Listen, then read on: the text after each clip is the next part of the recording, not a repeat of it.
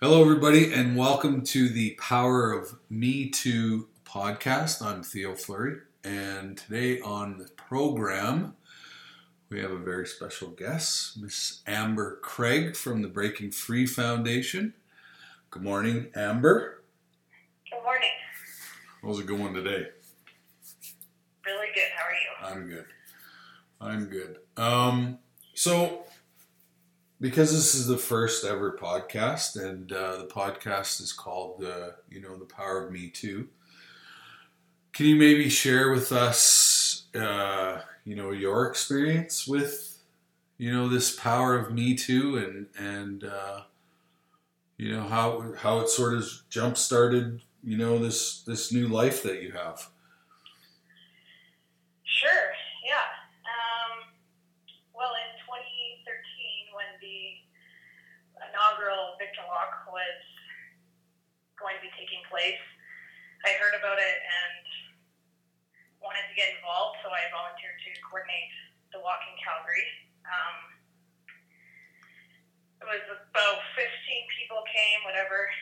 The co-coordinator that I was working with was sort of telling me how we're going along the walk, and she said, I've recently just come out about being a child sexual abuse survivor, and my husband left me because he couldn't handle it, and this is such an important thing that we're doing.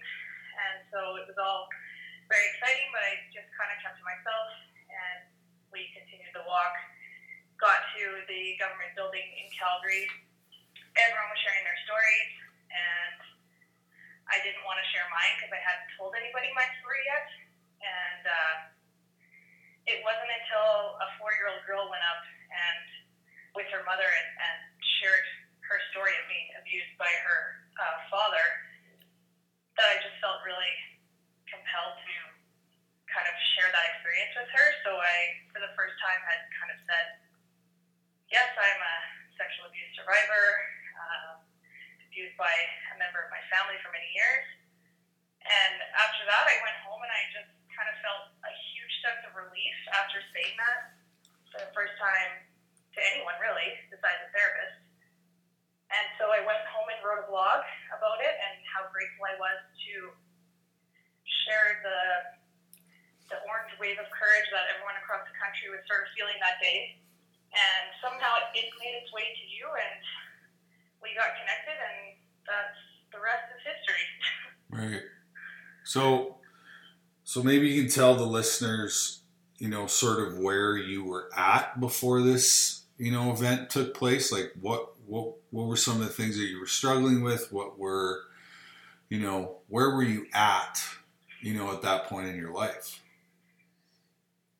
Well, I think I didn't really have any kind of identity of what sexual abuse was, because the way that it was explained to me growing up was that it was, stranger danger, and, it's the creepy guy in the van down the street, and so I didn't really have the kind of tools to identify that even happened to me. Yeah. So, literally up until my 20s, I had every kind of vice you could imagine, and had a lot of dangerous habits and bad lifestyles, and went through major depression and suicide. And then actually when I read Playing with Fire, I started kind of feeling like a lot of the things that you were describing in your book were similar to what I was sort of feeling. Mm-hmm. So I started looking into it more. Yeah. And got in touch with a great therapist who literally had to explain to me in black and white on paper, like, you were abused. And that was hugely helpful for me, because I didn't have a name for it before, and I thought it was just weird. Right, of course. But this person was somebody that you knew as well, right? Well, yeah, it was my cousin. Okay. And it went on for 10 years, essentially. Mm-hmm. And because it was a family member and I was so young, like, I didn't know that it wasn't normal. Right. It was literally the only thing that I knew.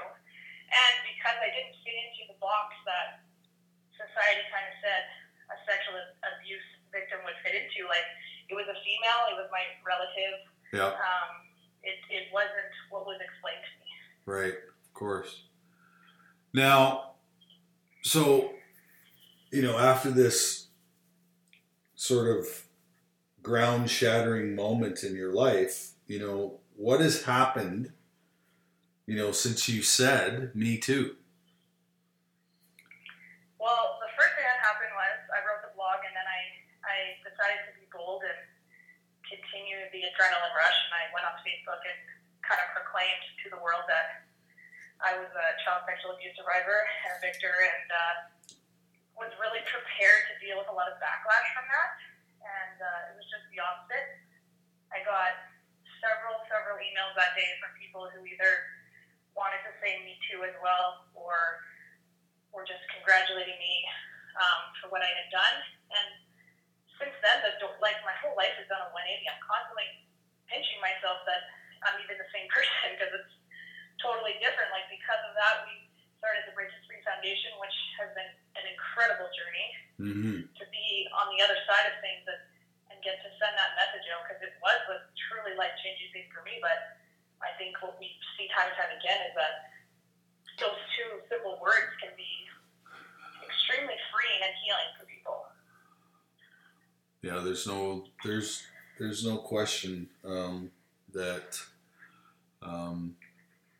the importance of finding that safe place where you can talk about this stuff is essentially what the Breaking Free Foundation is all about. And I'll never forget that day at Starbucks when we first met, and about an hour into the conversation, we all three looked at each other and we're like, we're all wearing elephants. And and then you left that conversation and started to do some research about what the elephant means. So maybe can you share with the listeners what the significance of the elephant and why the elephant has become the symbol for the Breaking Free Foundation? Yeah, well, I think it was a bit too odd to ignore the synchronicity of that, because I think we all agreed that was the only thing we owned that had an elephant on it. So that in itself, I think, was some kind of a symbol, or whatever you want to call it. But the elephant essentially is a symbol of strength and courage. And they travel in packs of 7 usually, from the research that I found. And at the time, there were 7 of us that had come together to start the Breaking Free Foundation. Right. And then naturally, we wanted to incorporate orange, because orange is the color of courage and also the theme of the Victor Walk as well. Right. That's very cool. So, what does the Breaking Free Foundation do? And where are they? Where's the foundation at right now? And what can we look forward to from the Breaking Free Foundation in the future? Well, the purpose of starting the foundation was to kind of be an open support system for people who have gone through any kind of trauma, not just child sexual abuse, but we wanted to encompass all kinds of trauma, because truly your brain doesn't really know the difference between one trauma or another. You can experience the same side effects and symptoms. So we decided to build an online community of people who could exchange information and experiences and learn from one another, and from the resources that we have available on our website. In addition to that, we have some pretty cool initiatives like our therapy grant program, which I think is the most important aspect of what we're doing, because it's not been done before. But what people can do through that program is apply for a therapy grant, and what we do is we vet high-quality trauma specialized psychologists, and we have those people approved part of our program. Once you receive a grant, we pay that therapist directly for you, and we pay them their regular rate. It can be quite expensive, but what sometimes can happen is there can be some free counseling services that are available, but they might not be trauma specialized, they might not be a psychologist. and they might not even be finished schooling yet, which is how they're able to provide that free price point.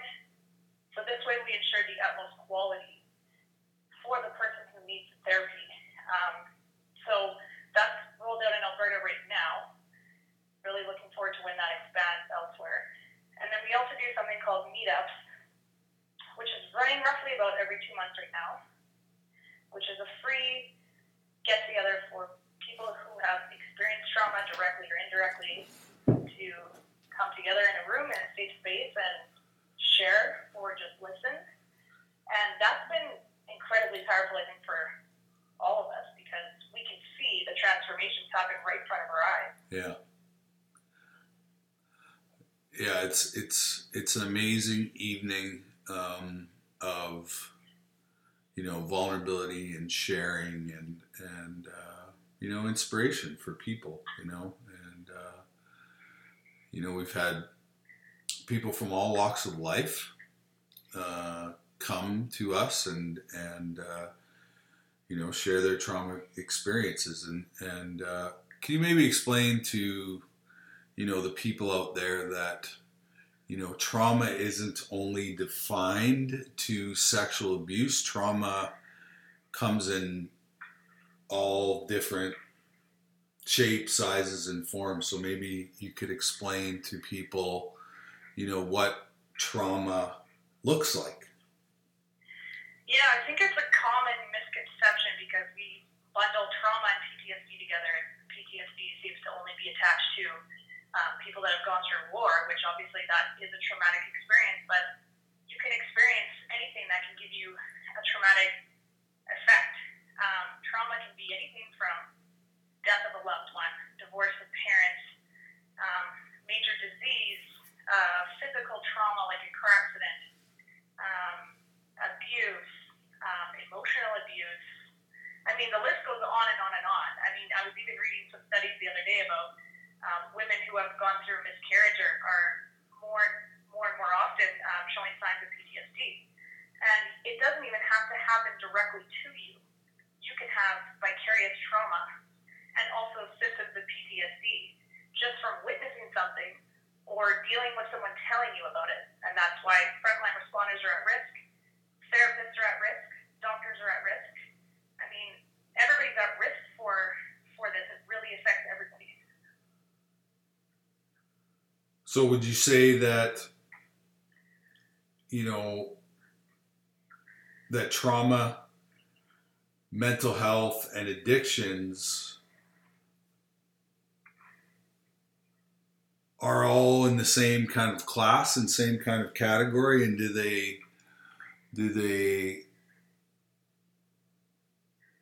you know, because what we've learned is that, you know, the way that society, the media, whatever, portray trauma is that trauma is separate from mental health and mental health is separate from addictions. But what we've learned is that, you know, all three are sort of part and parcel of, you know, that trauma experience that we have in childhood, and that sort of, you know, sends us on that path of you know, a lot of pain and suffering and mental health issues and addictions and all that. Well, yeah, I mean, I'm yet to find anybody who has a mental health problem or an addiction problem that didn't have some kind of trauma. Like, mental health and addictions are the side effects of a trauma. That trauma can be anything, but it all stems from somewhere. And even learning about that for myself has been incredibly helpful because I had always put those things in different boxes in my life. Right. And not being able to find the connection is why I was stuck in a place of not being able to heal. Mm-hmm. Because I was trying to deal with different things. At the end of the day, it was all because of my childhood trauma. That's why I developed depression. That's why I developed addiction problems. Mm-hmm. So I think people need to have a better understanding of, like, dial it back, go to the root of it. It started from something. It manifested itself into maybe depression and anxiety or, you know, drug addiction or alcohol addiction, whatever that looks like. But that started from somewhere. You didn't just develop it one day. Right. Now, when you first started to share, with your friends and family and stuff, how blown away were you with the reaction of your friends saying "Me Too" to you as well? Yeah, I mean, it was more people than I expected, but now in having been working in this now for a few years, I understand that it's extremely common, but at the time when I first started telling people, I didn't understand that anybody else could have had the same experience as me. And as obscure as I thought that my experience was, it really wasn't. There's always somebody who tells the same story that you have. Yeah. And even to this day, I'll get at least 3 disclosures a week, just personally, never mind the people that are disclosing via Breaking Free Foundation or the Victor Walk networks or things like that. So it was definitely, I mean, you don't want people to have gone through something like that because it is sad, but at the same time, there's some kind of a bond that people who have gone through trauma can share and understand each other. Mm-hmm. And it's nice to have, that sense of security and safety with someone who is supporting you but also understands you. Yeah. Yeah. But there's been, I mean, just crazy numbers of people that have come forward and revealed something, and they're still confused about what trauma is, because I'll get asked, last week someone asked me, like, what about a car accident? Does that count as trauma? I'm like, well, yeah, you go to the trauma unit in the hospital. It's right in the name. Like, that's going to have an effect on you for sure. Yeah, for sure. Now, how have you handled, all of these stories? Do the stories affect you, or, how does it make you feel, knowing that now you're this person that people are maybe seeking out, or, you're that person that they're, disclosing to? How is hearing these stories, how does that affect you? I think initially when I started getting them, it was a relief that I wasn't alone. Mm-hmm. And then it was a little bit difficult to deal with the people that didn't know how to deal with it. Mm-hmm. And wanting to talk about it, but actually can't handle it. But now, because I've got more tools in my toolbox and I'm continuing to learn and grow more and more every day, I don't take on that stuff anymore from people. So I think that's really important. Once you start sharing something, naturally it's going to be dominoes. People are going to start wanting to share with you because you shared. And now I just get a sense of, I don't even know what to call it. I sort of feel like I have a little bit of purpose now. Mm-hmm. And it's exciting for me, and it helps me get better too, because I feel like I'm helping other people. But it's important not to take on other people's stuff, because, I mean, we hear some really horrific things when people are sharing their stories at meetups or on the Victor Walk, or just, in our everyday lives. And I just want to be there to receive that for them. But I don't want to take it home with me at the end of the day, because right. that's a daunting task to carry around other people's stuff. Yeah.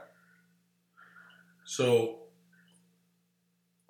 what do you think is your greatest tool that you have acquired to help you get through, the bad days that we all have? Because, obviously, what we've discovered is that there's no such word as healed.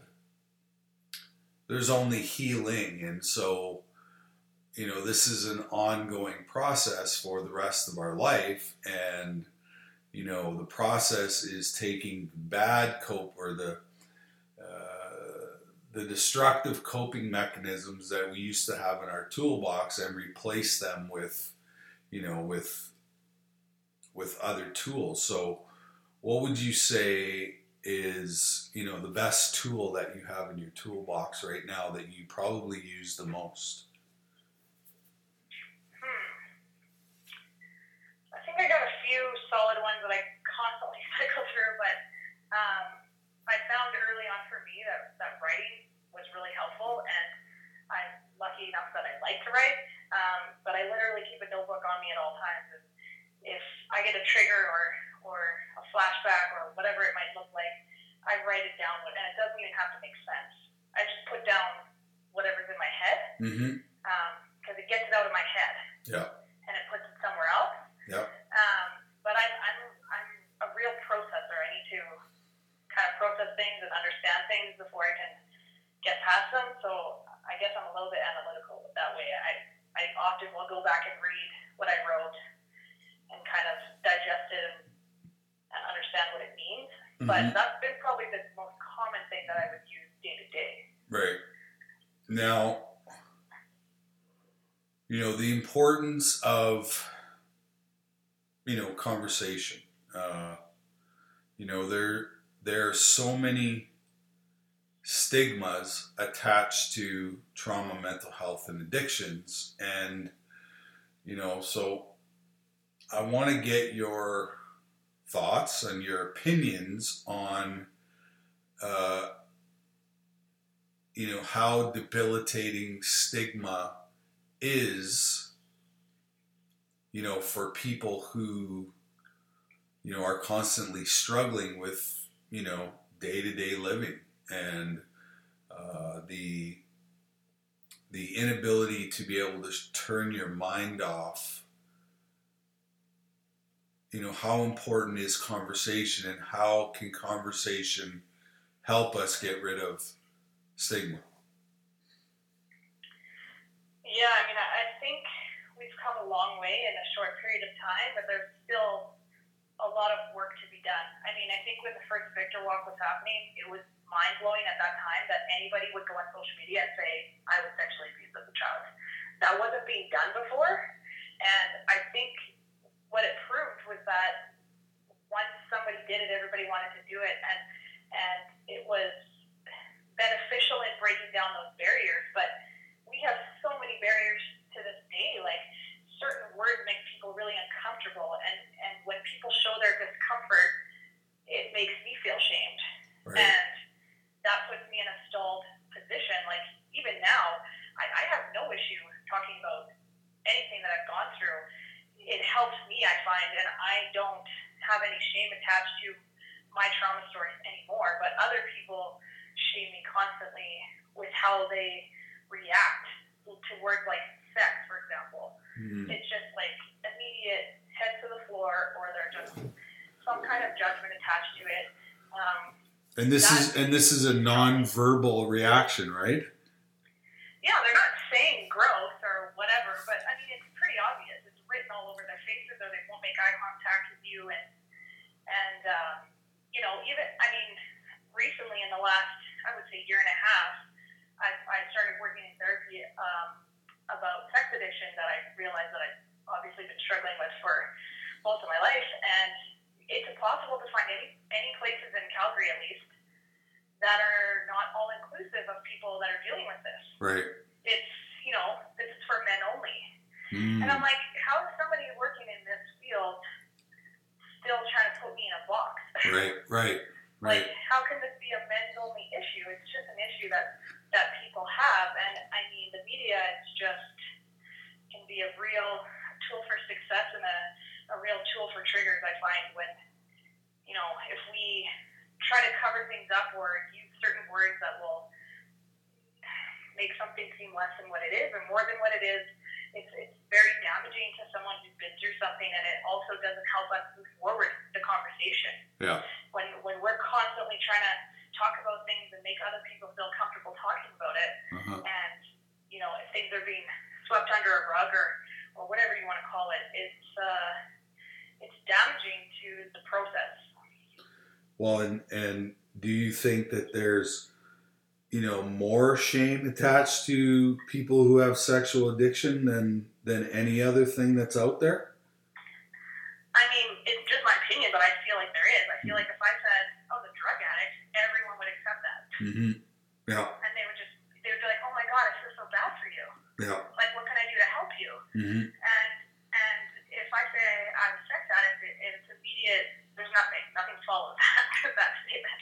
Right. And why do you think that we have such a huge problem, with that 3-letter word that that is something natural, because we are mammals, we are animals, at the core of who we are, of who our DNA is that, sex is a part of, being a human being.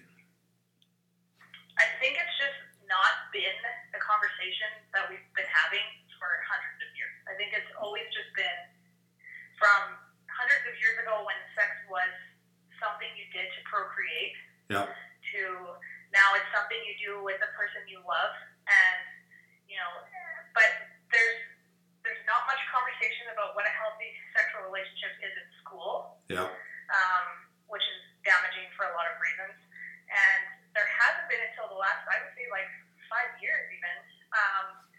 Nobody has wanted to talk about sexual abuse or rape, and it's not like those things had never happened before now. Yeah, they've been people have been raped since the beginning of time. Right. And so here we are in 2016, just sort of opening that Pandora's box where we're giving people permission, to talk about these things, and I remember when all of the Ashley Madison stuff came out, and how many people were so outraged by people who use this website.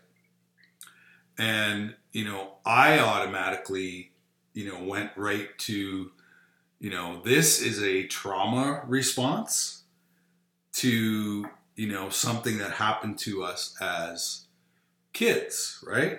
Because, the reason why Ashley Madison is so successful is because it is a trauma response, and we know the stats around people who've experienced trauma. And so, people were a bit taken back that, that we used, those, we traced it back to childhood trauma or, a childhood traumatic experience. And really at the end of the day, it's no different than, being a drug addict or an alcoholic or a workaholic or, whatever it is. We need something to deal with the emotional pain and suffering that's left behind from our childhood experience. And so, because sex has so much incredible brain chemistry attached to it, that's why we go there, because it's a way of us dealing with, that emotional pain and suffering that's left behind. Yeah, and I think, at least for myself, like connecting those things together was probably the most powerful thing I could have done to move forward from it, because I don't struggle with it anymore, because I now understand where it came from. And it wasn't until Kim Barthel was doing that personal workshop day with us, and she literally explained the brain chemistry to me from someone who was sexually abused as a child, and I'm just like, light bulb moment. Wow, this all makes sense. But because outside of the bubble of people who understand trauma, everybody wants to put everything in a box. So how can I possibly heal an addiction if I can't talk about why the addiction started? There's no question.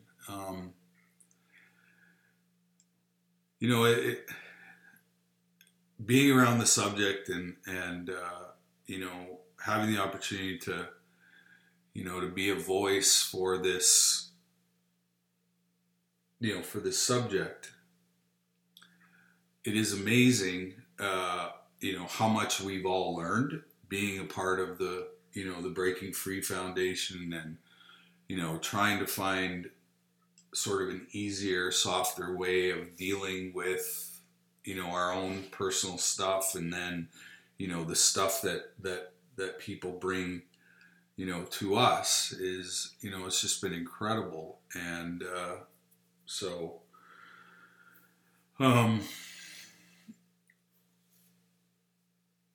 so where would you like to go from here? Where are you at in your personal recovery? And, before you answer, I just want to say that, and I say this all the time, that I am in awe of people's courage and people's strength. And I appreciate your honesty and your courage and having this conversation with you today, which I think is important. I think should be part of our everyday conversations that we have, so where does Amber Craig want to go from today? What gets you excited? What gets you out of bed? What does the future hold? Now that you've sort of come out on the other side and you've been inspired, you've been empowered, what yeah, I think just everything that I'm passionate about now revolves around, telling stories and helping people and expanding these conversations.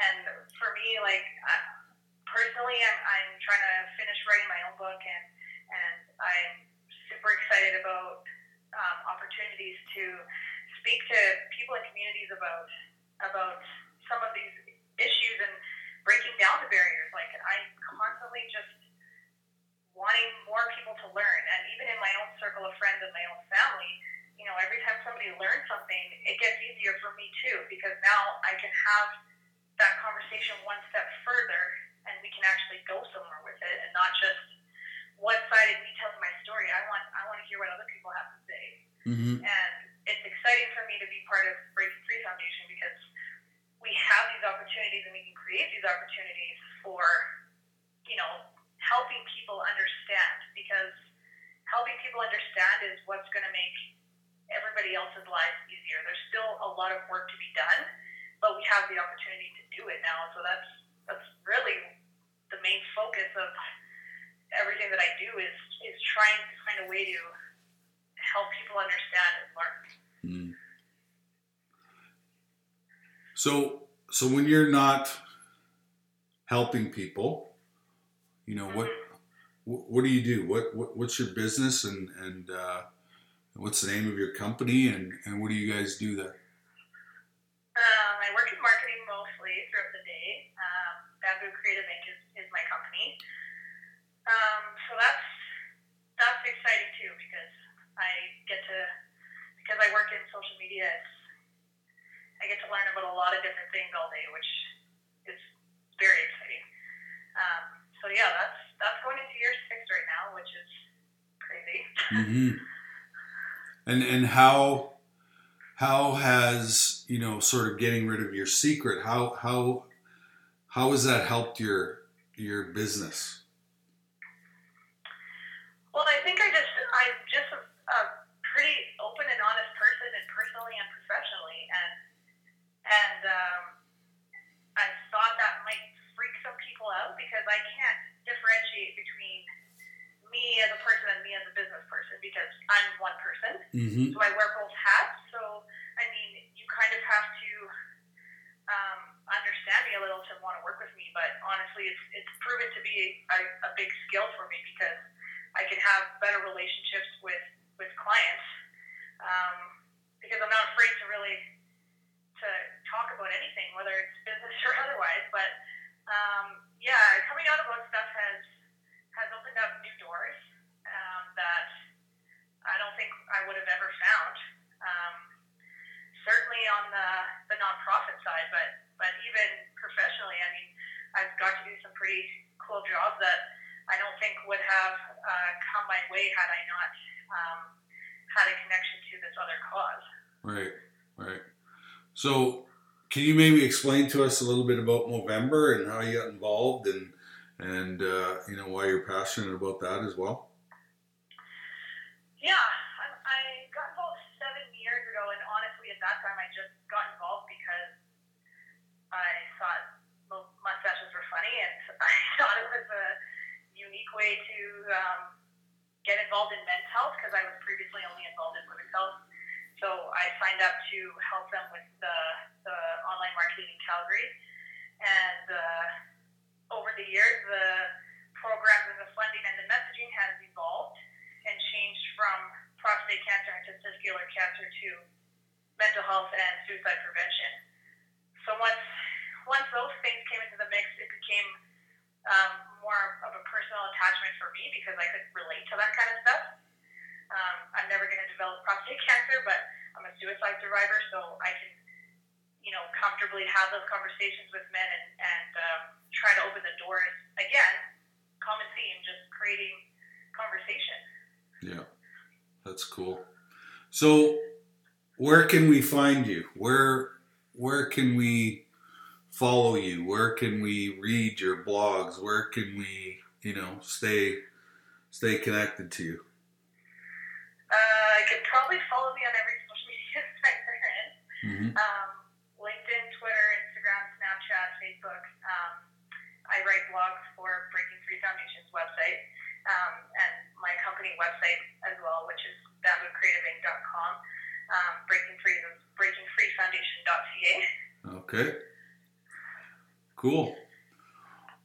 Well, I want to thank you very much for being part of my first ever podcast, and we look forward to having some more incredible guests, and like I said, Amber, we're very appreciative of you being on the podcast today. But not only that, being a role model and somebody that women can look up to, and it's been amazing getting to know you, and you talked about how we met, and you wrote that incredible blog after your experience with the Victor Walk, and I was inspired by your words, and I was inspired by reading about your experience, and essentially you were the reason why we started the Victor Walk in the first place, and at the end of this month we're really excited about the Victor Walk documentary that's coming out, and what an amazing tool that's going to be for the Breaking Free Foundation, and so yeah, we look forward to that, and we look forward to all the things that are happening at the Breaking Free Foundation. The Victor Walk this year is in Saskatchewan. We're making 5 stops this year in Saskatchewan, and so we're really looking forward to that. And maybe before we end, maybe can you tell the people about your experience, being on 2 of the last 3 Victor Walks that we've had?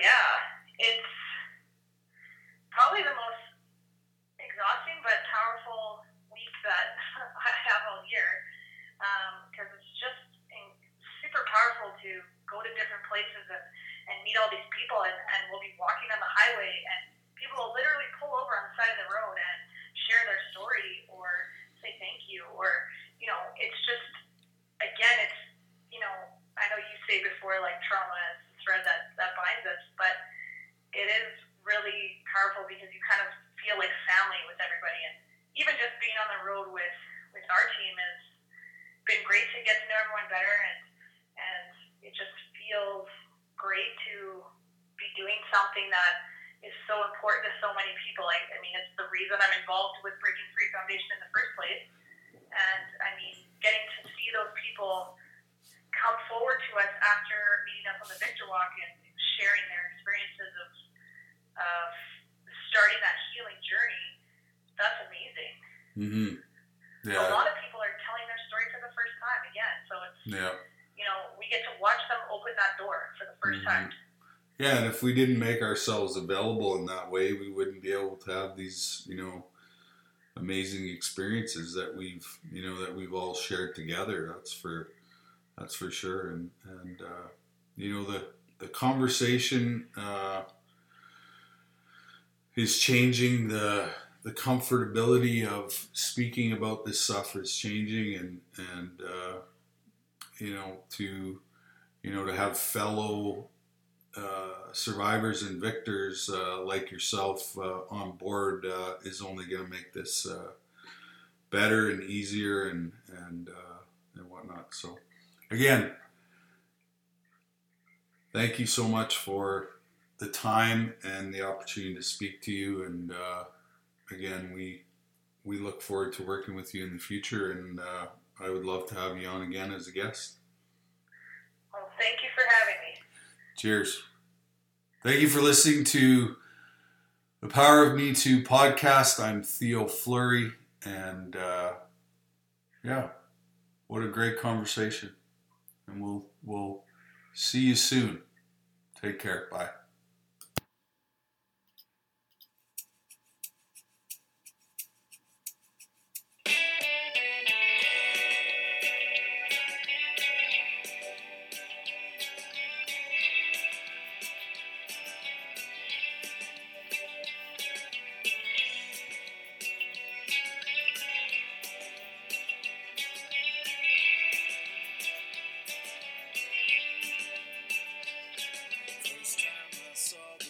Snake and looked me straight in the eye. He said, I'm guilty, I'm shame, I got a million names, but I never lie. Hey, you don't have a lot at stake, so let's let it all slip by.